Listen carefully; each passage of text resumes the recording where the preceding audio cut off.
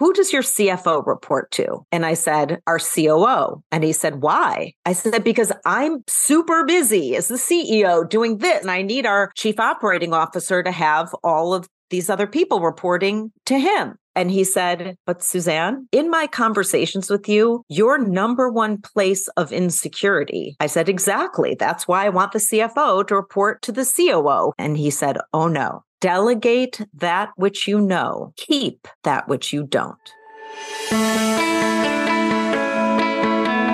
Welcome. You are listening to the Hero of the Hour podcast, the show dedicated to empowering you to take financial freedom into your own hands. Through expert interviews with decades of experience, this show will give you not only the tactical strategies of what's working in business, but the appropriate mindsets to master your financial future and build generational wealth. Heroes and entrepreneurs operate with a similar anything is possible mentality, and that is exactly what our show is about. Your host is none other than Mark B. Murphy, CEO of Northeast Private Client Group and best-selling author of 3 books, all dedicated to helping others plan for generational wealth. He and his team are on a mission to share their knowledge and techniques so that others can enjoy a life of financial security and freedom. Get ready to be inspired to create the life of your dreams. Let's go.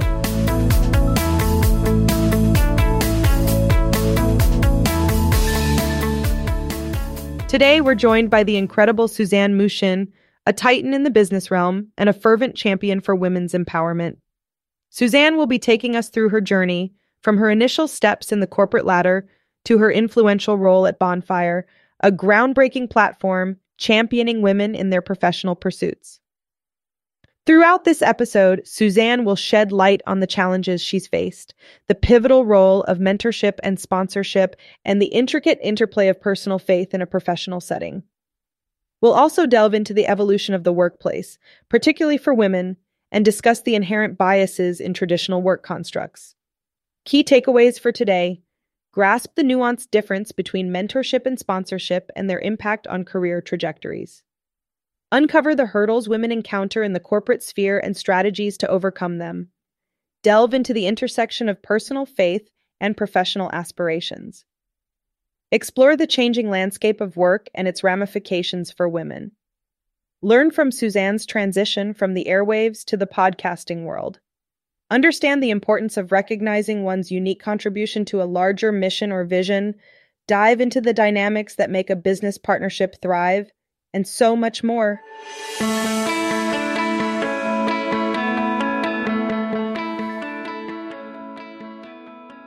Welcome, everybody, to another edition of the Hero of the Hour podcast.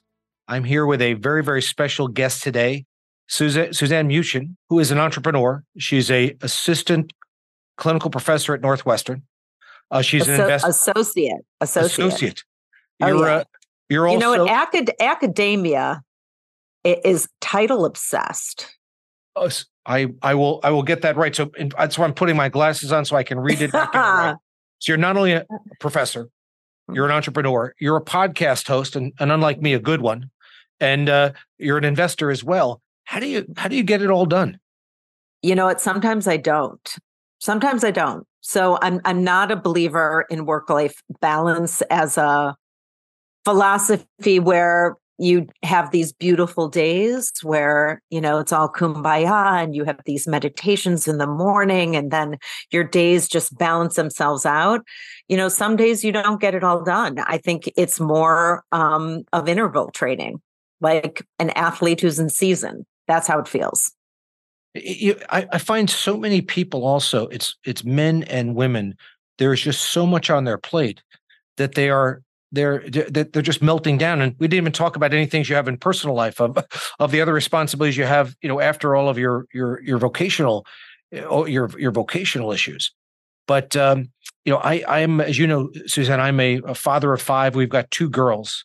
And for the people who are out there watching this podcast, I was introduced to Suzanne as a founder or co-founder of a company called Bonfire.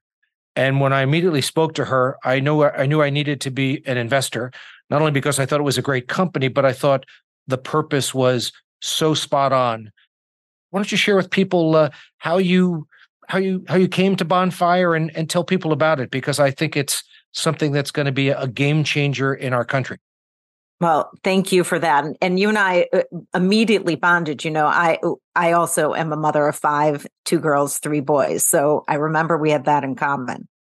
So Bonfire is a talent development accelerator for mid-level career women. And so very simply put, what that means is that for companies who want their women who, let's call it 8 to 15 years into their career, to really thrive and keep at it, stay in the workforce and take on leadership roles, they need to focus on them and give them more skill development, resources, network capacity earlier on in their career.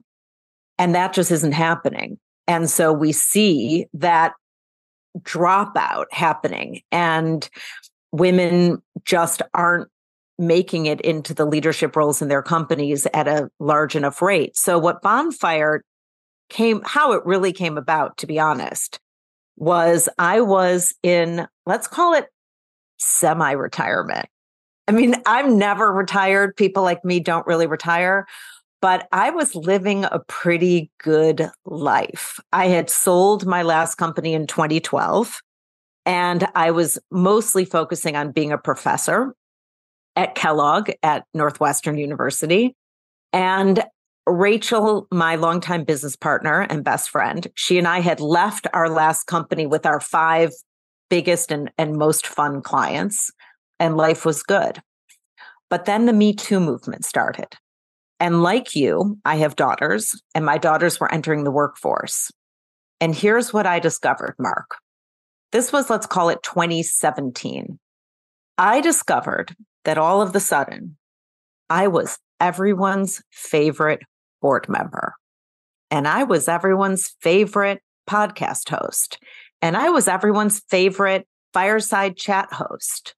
And all of a sudden, I thought, oh my God, you think I'm a woman? Like, I actually had no idea you thought I was a woman. I thought you thought I was just Suzanne Muchin, like a badass professional person. But you think I'm a woman. And I had no idea you thought of me that way until now. And if you think of me that way, what about our daughters? What about the people with much less privilege than me? What about all of the other women who are not as successful as I am? What about them? So I called up Rachel. I said, we're coming out of retirement. We're going to do one more thing together. And she and I had been business partners for over 20 years. I said, we're going to do one more thing, and we need to build this company, and we need to build it now. And it cannot focus on the C-suite women, more women in the C-suite or more women on corporate boards, because that's too late. If those women have already made it, they don't need more. It's this women in the thick part of the pyramid where culture is built at companies. Those women need our focus. So I pulled Rachel out of retirement. I raised a $2 million seed round, and off we went. There's a lot more, but I'll stop there. First of all, I see you as many things, but I see you as a badass first. So I just want to go on record. I want to go on record as as saying that.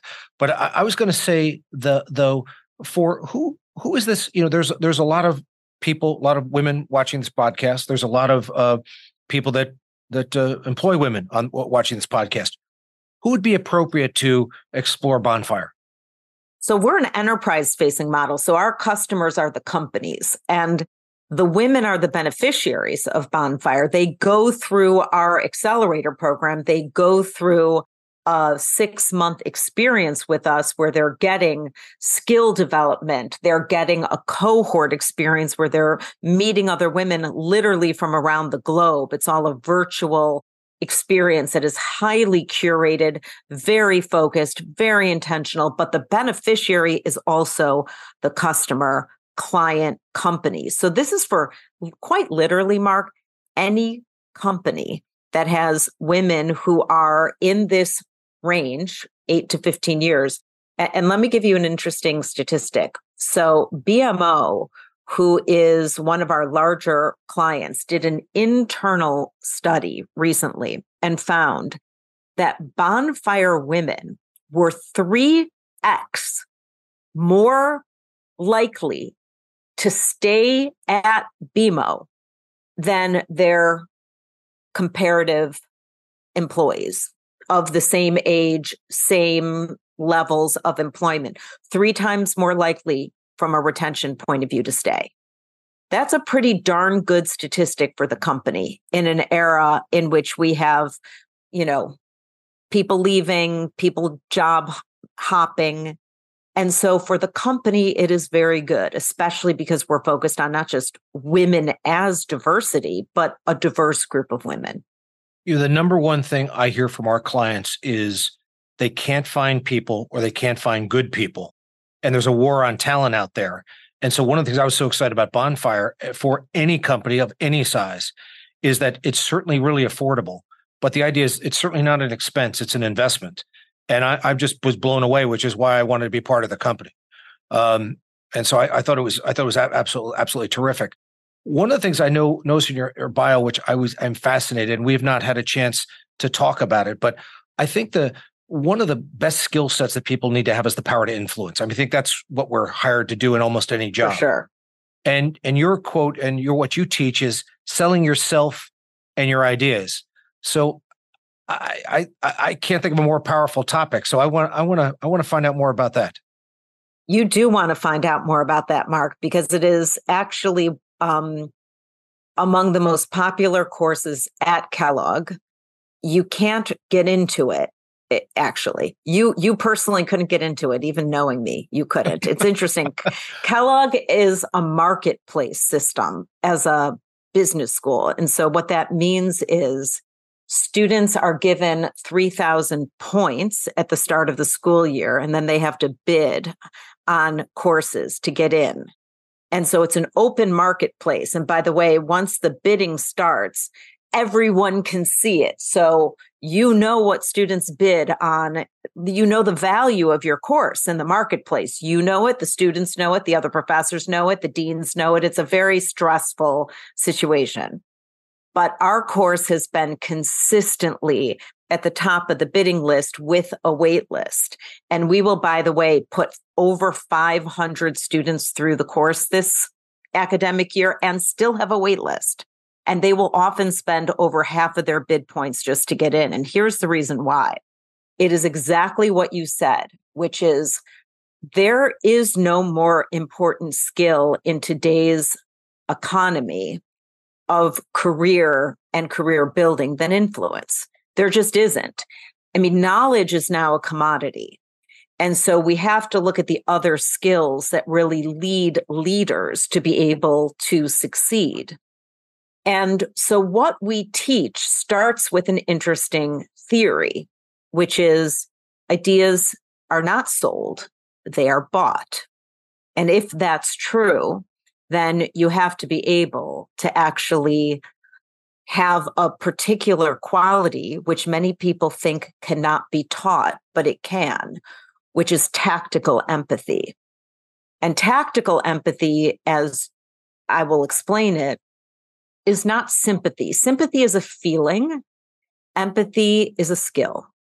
And tactical empathy is the ability to understand what the person across from you is thinking, getting behind their brain, actually understanding it at a very deep level, caring enough about it, actually caring enough about it to want to meet that need.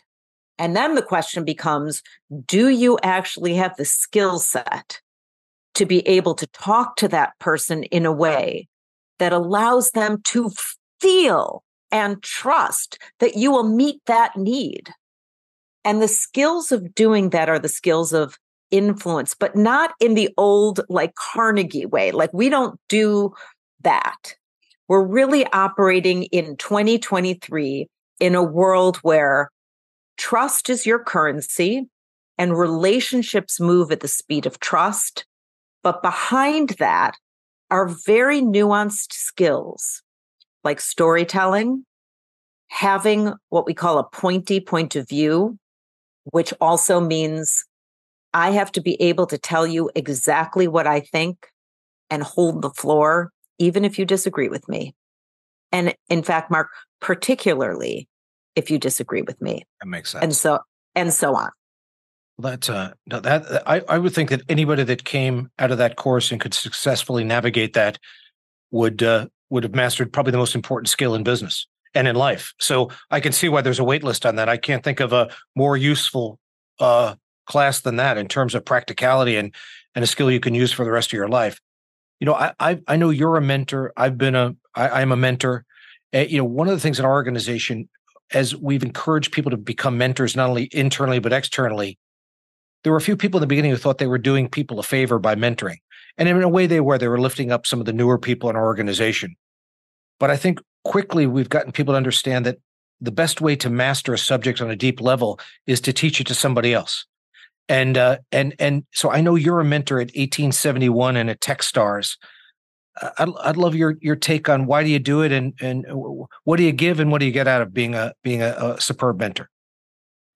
So first of all, let me separate two terms that I think really matter. I'm going to separate the term mentor from sponsor, right? So for me, a mentor is someone who is intentionally teaching a skill set that is specific to the needs of the person they're facing, not a generic skill set. And it's a time-limited relationship.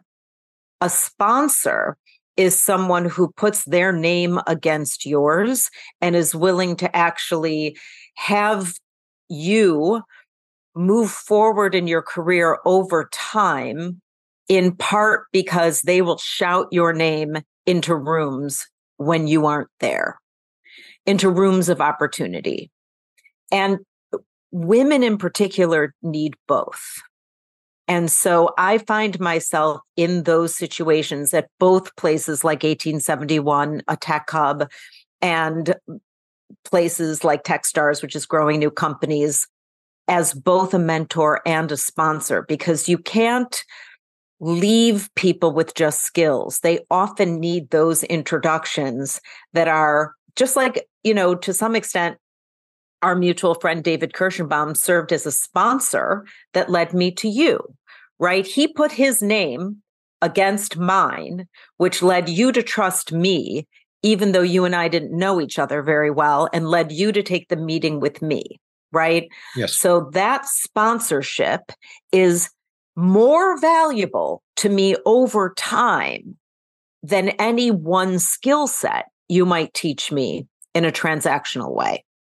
So I do both. And what I would say is, I once had a mentor, and I actually tell this story in class at times, that I didn't ask for. But he taught me one of the more valuable lessons in life that I often pass on. So Jim Leotoud, who has passed away, was the father of Jimmy John's. I don't know if you've ever had a Jimmy John's sandwich, but yes, I have. Okay, so James Sr. was Jimmy's father and owned 65 patents and encountered me in a meeting about 15 years ago and said, I'm going to be your mentor. Now, I did not ask him for him to be my mentor. And I didn't know what it meant. I really was like, what does this mean? I didn't ask. He was like, I want to bet on you, and I'm going to teach you everything I know about business. Now, I'm a busy person. I'm doing a lot of things. I'm not saying I was arrogant enough to think I knew everything, but I certainly didn't ask for this mentor. So here's what he said to me, Mark. He said, we are going to meet every other week at the Four Seasons at this table.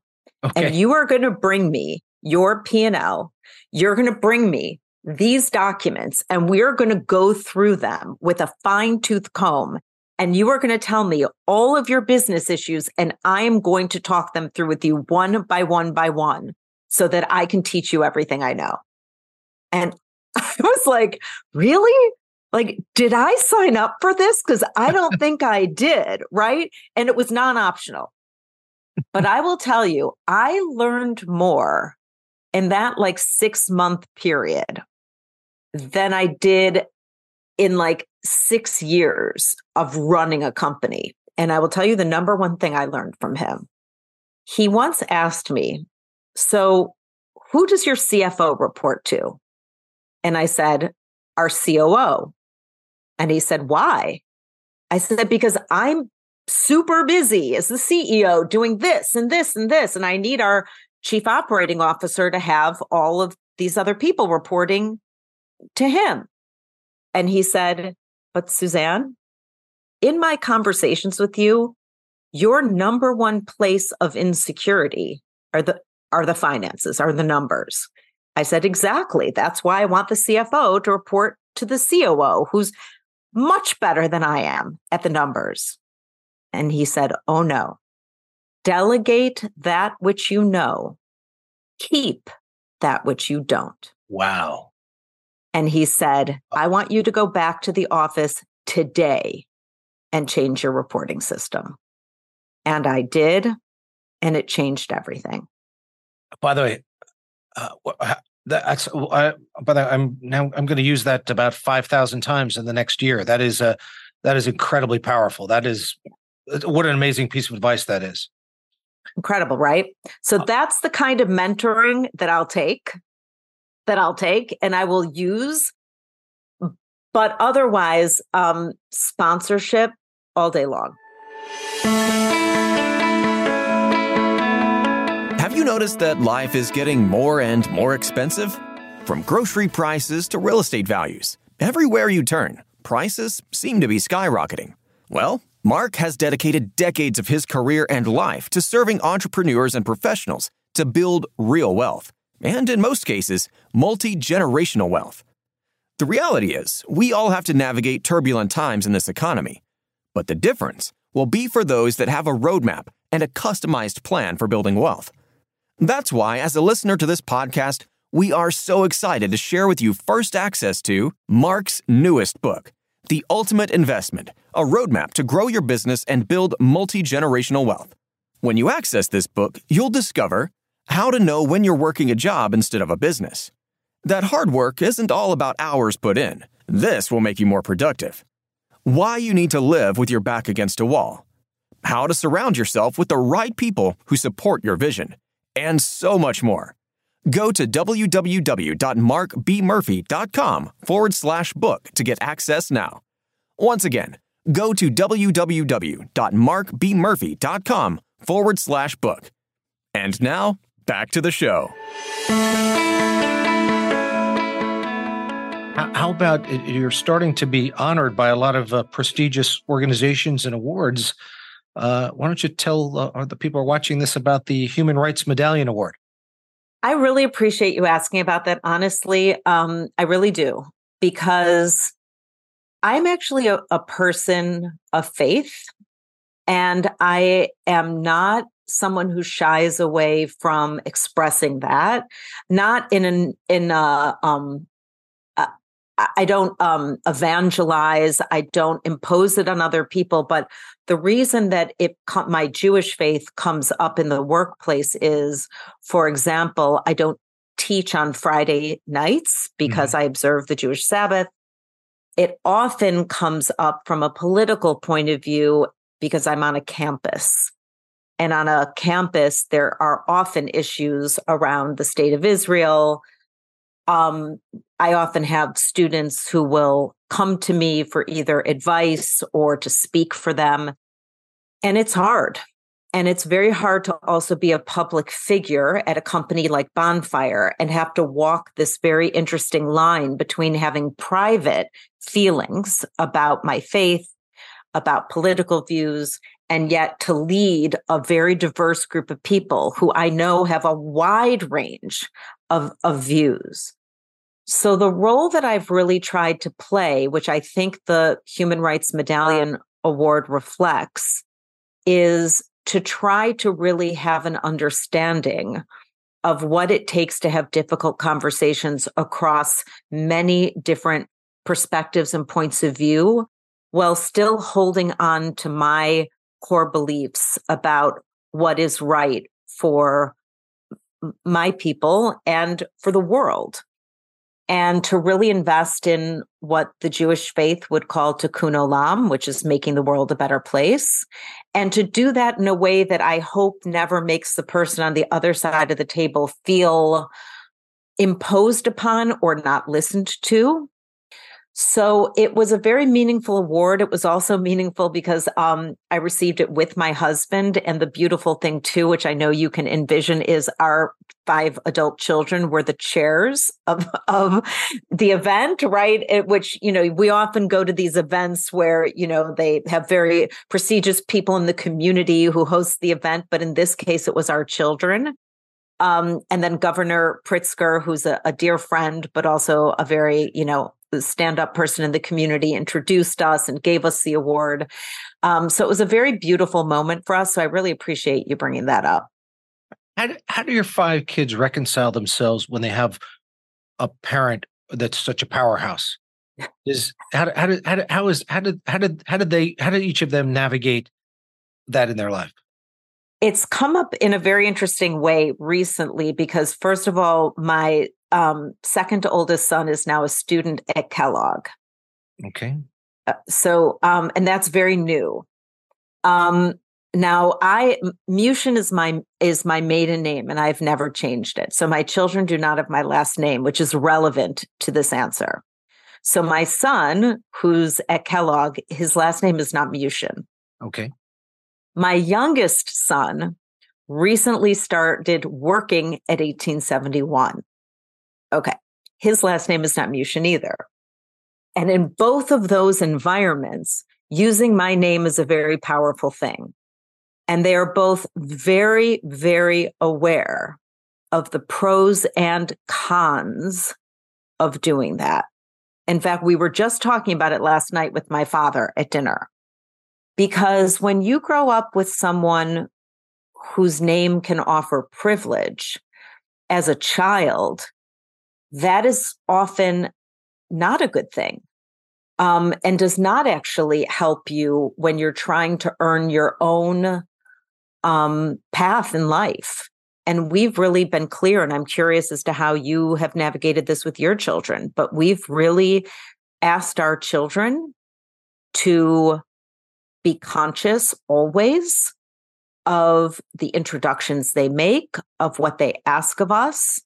All of our children work independently in their own fields, and we help them from a networking point of view and will always support them. But they know that it's cringeworthy, to walk into a room and like if my son went around at Kellogg and put, figuratively on his shirt, I'm Professor Muchin's son, I think that would not bode well for him.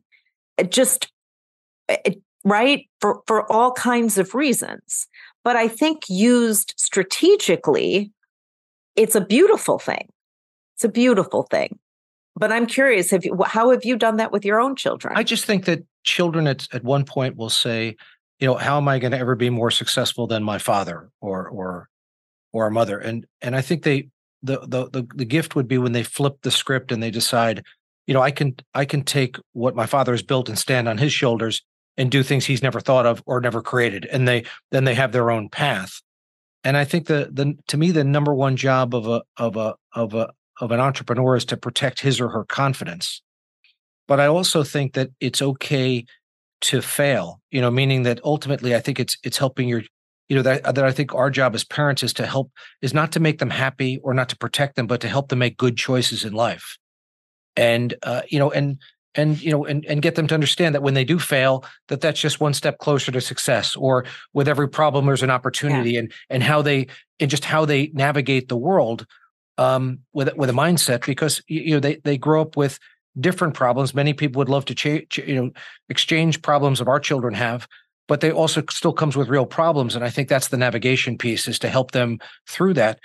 And the crazy thing, I don't know about you, Suzanne, but I was raised by wolves. I there's no book on this. I'm trying to make it up as I go along. Yeah. I'm with Lisa. Right. We're trying to just do everything we can do to we have a blended family, and we're doing everything we can to raise 5 healthy children. But I'm doing the best I can. I with the tools I have. I hope I'm not going to get my report card for another 20 years or so. So what's interesting that you said, and I could not agree more, is you do your best to let your children, each of them differently, define success on their own terms. Because if the bubble over their head is, how can I be more successful than my parents? That success is based on your definition and my definition of what we thought success was, being raised by wolves, right? Like we didn't know what success was. So we made it up as we went along and ended up here or there. And my definition of success and your definition of success might even be very different from one another. And so even part of what we do at Bonfire is we try to give the women, from an empowerment point of view, this idea. And I say this with full respect to you and to all men, because I want to be clear about something at Bonfire. Bonfire is not of women, by women, for women, only to the benefit of women. We truly believe that when women rise, it's good for everyone, men included. But I will say this, work as a construct was built by men for men, in a world in which women weren't working. So work hasn't been working for women for a very, very long time, because we entered this place and this space that wasn't made for us. It really wasn't made for women who were giving birth and had primary responsibility for children and household. It wasn't made for us. And I say all this to say one of the messages we send to the women of Bonfire, and surely what we say to our children, the boys and the girls, is success has so many dimensions. And I saw something that I really loved on Instagram yesterday, which said, in this new generation, and you can call them Gen Z, whatever you want to call them, one of the badges of honor is a healthy nervous system. And what that means to me, and I agree with this, is that they're not burned out.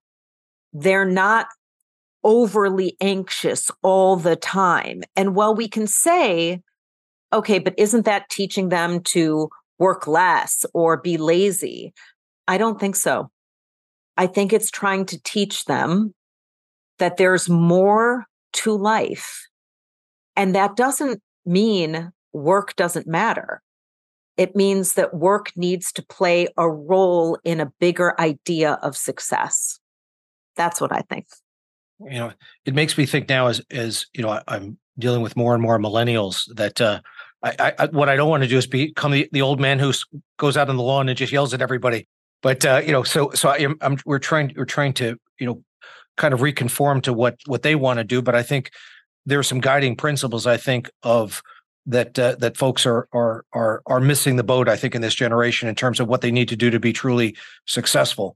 But maybe work-life balance was out of balance for people. And I think at some point, it doesn't mean that, I think if you want to have, success and you want to have, health, you want to have wealth, you want to have love, you want to have purpose, and you want to get all 4 of those things working in the right balance for you. But I think that at the same sometime there's got to be 1 or 2 of them that are temporarily out of balance to really achieve what you want to achieve, or you're not going to be successful at all of them. So it's not going to be like a linear having all 4. But how did you go run a company and raise 5 kids and do this? And so I'm sure there were times you're out of balance. And so the idea would be to figure out how you can continue to moderate and mitigate that going forward. But with the limited time we have left, there's so many things I'd like to talk to you about. Yeah. But I've heard you describe yourself as a quarterback of big ideas. Tell people that are watching this what that means. I have a very specific definition of what an idea is.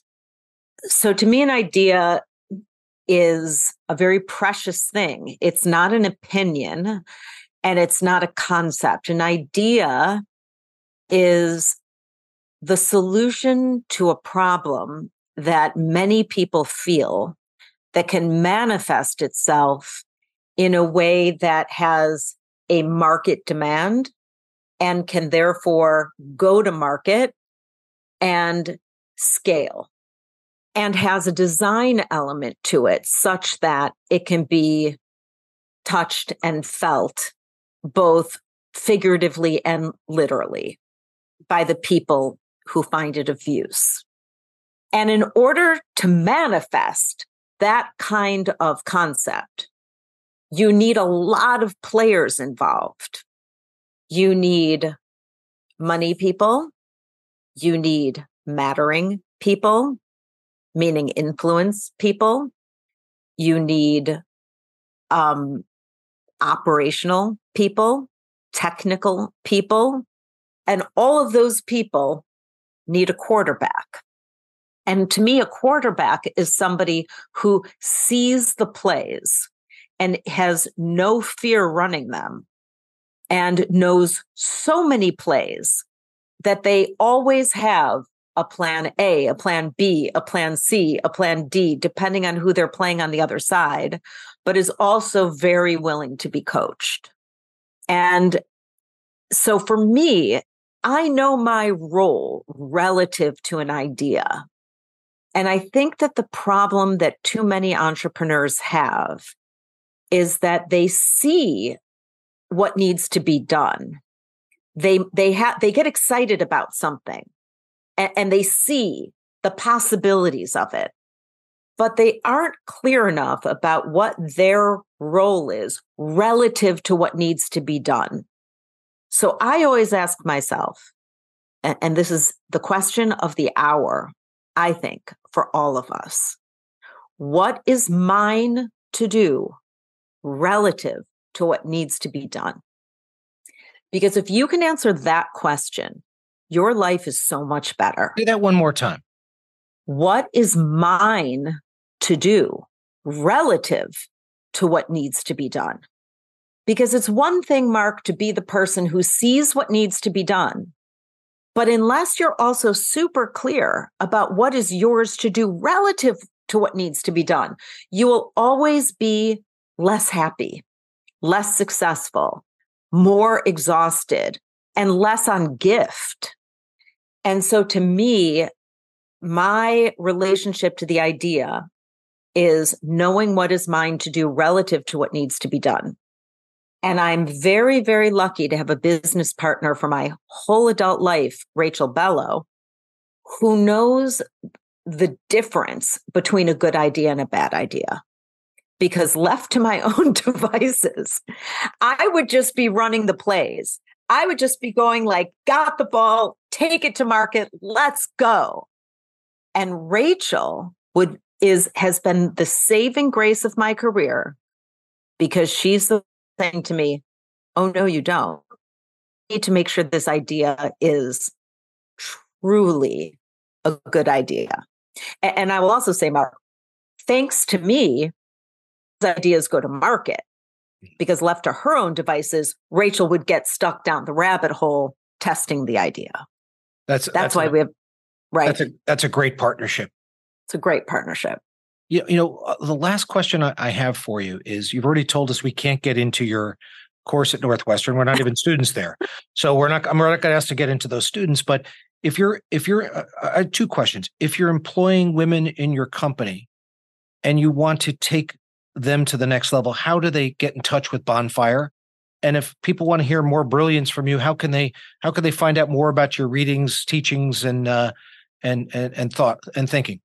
That's so nice. Well, thank you. So Bonfire's website, which is bonfirewomen.com, has all the ways that you can get in touch with Bonfire. And I would say if you are one of three people, you are either a woman in the workforce or someone who identifies as female, and you are, let's call it 8 to 20 years into your career. 20 is probably a little on the later stage in your career, but if you're in that sort of earlier phase, mid phase, go to the website, you'll see where to connect. You do need to come in through your company, but that's as easy as a tap on the shoulder to your manager. Or you are a manager of a team, and that team can be 2 people, 3 people, 1,000 people. Go to Bonfire.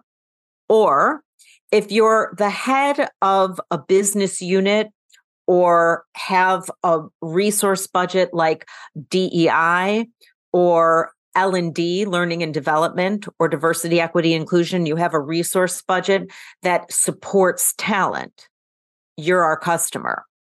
So if the problem that's keeping you up at night is talent and diverse talent and keeping talent, then you should be going to bonfirewomen.com. And, as far as hearing more from me, I will say, so Rachel and I have had a podcast since podcasts weren't a thing. And we have more than 100 plus episodes. The podcast used to be called The Big Payoff. It got rebranded only recently as the Bonfire Podcast with Rachel and Suzanne. But all of the episodes got rebranded. I will say, and I apologize to your team about this, it is rated E for explicit. And that's because I swear like a truck driver. And so does Rachel. And I apologize right now. And I have to always apologize to people who know me in the business world. Like, I don't know why the F it is labeled that way, but I will say that there's a lot of swearing on it. But there's a ton of content there, just a ton. I appreciate both content and swearing. So it sounds like a perfect podcast for me to listen to. So I will appreciate that. Oh my God. I will do we have time for a very short podcast story? So I'd love to hear the podcast story. Quick podcast story. So it's actually a radio story because before we were on podcast, Rachel and I were on a business talk radio show called The Business Lunch Hour. And we were so bad. I mean, Mark, we were so bad. We were so bad that our callers hung up on us. Like they were calling for business advice and we were so bad because here's what was happening. Rachel and I are like, we're best friends. We were so busy entertaining each other that the engineer in the room, like in the glass room, okay, and this was going out to like hundreds of thousands of people live, would go to us like, cut, like he'd be like gesturing, cut. And we'd be like, what? And he'd give us the like, hang up the phone, like they've hung up, they're gone. You got right. Until finally the producer came in. He's like, you guys are awful. You're terrible. Like, wow. And so finally, they're like, maybe we should try this thing called a podcast. And Rachel and I are like, what the F is a podcast? Yeah, podcasts. Well, it's clear to me you have a partner in crime in business where you could not be as bold or as bawdy if you did not have a partner that was encouraging you and you encouraging her all the way too. That's why I was kidding you before this is our first season with a podcast. And, I think there's some things we do really well and are so proud of, but one of them is not being a podcast host. So You're doing great. I always say I'm going to rename the podcast, the Hero of the Hour podcast, the only podcast you can't understand. So, maybe I should just curse a little more or maybe you're doing great. But it's because I've got great guests like you, and I just want to thank you. And I am so excited about Bonfire. I'm so excited for the opportunity and for all of your help and support and investment and willingness to jump in head first. Honestly, thank you. And and I hope we get to do a lot more good things, not only together but for the world. And and I just want you to have a wonderful rest of the day. And thank you for being with us. Thank you so much. I hope you enjoyed the episode today on the Hero of the Hour podcast. Make sure to hit subscribe on whichever platform you are listening to this on. If this episode made you think of someone, go ahead, take a screenshot and share the podcast episode with them. You can catch the show notes for this episode and more at www.markbmurphy.com/podcast. Be sure to check out the other great books and resources on the website while you're there. Once again, it's www.markbmurphy.com/podcast. All links can be found in the description below. We look forward to serving you on the next episode.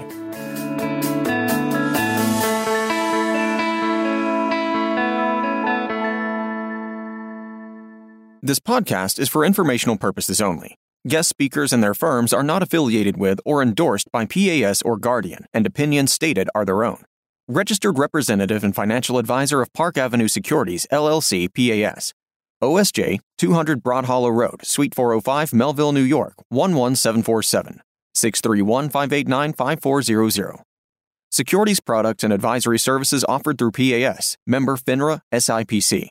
Financial representative of the Guardian Life Insurance Company of America. Guardian, New York, New York. PAS is a wholly owned subsidiary of Guardian.